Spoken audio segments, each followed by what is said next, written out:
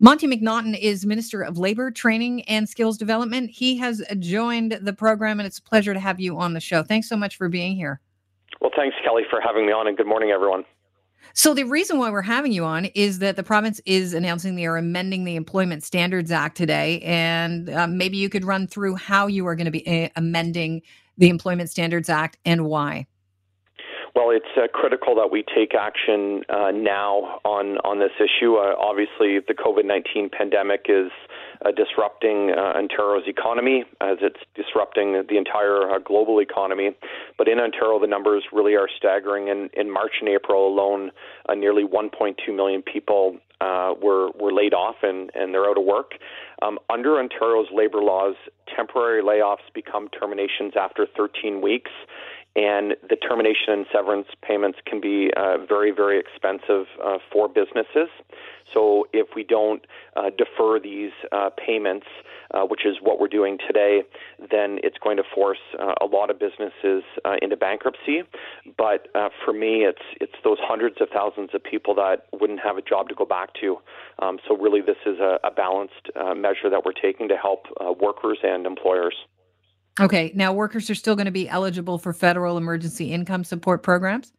Well, absolutely. It doesn't adjust that whatsoever, but it's just that the law in Ontario says that after 13 weeks, businesses have to pay out termination and severance payments to employees. So what we've done is we've backdated this until March 1st, and it will continue until 6 weeks after COVID-19 is gone, that businesses won't have to pay out the termination and severance payments. They're deferred until outside of this period. All right, let me play you a clip from labor lawyer John Pincus on the subject. Here's what he had to say. An employer can't terminate these people anymore. If they terminate those people, then arguably they're going to be facing reprisal damage. So it misleads them in making them think that they can do it, and it also reduces their flexibility to be able to place employees on temporary layoffs. So I actually don't think it does any good for any employers. Okay, so his opinion is that this is actually not great for employers. What do you say to that? Well, look, we spent weeks and weeks consulting with the business community, legal communities, and labor communities, and they clearly told us that they needed Ontario to move on this, or businesses would be forced into bankruptcy.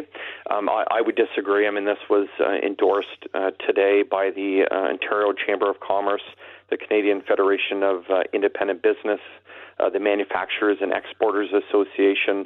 We've worked very, very closely with, with workers, with employers, with the legal community to get this right.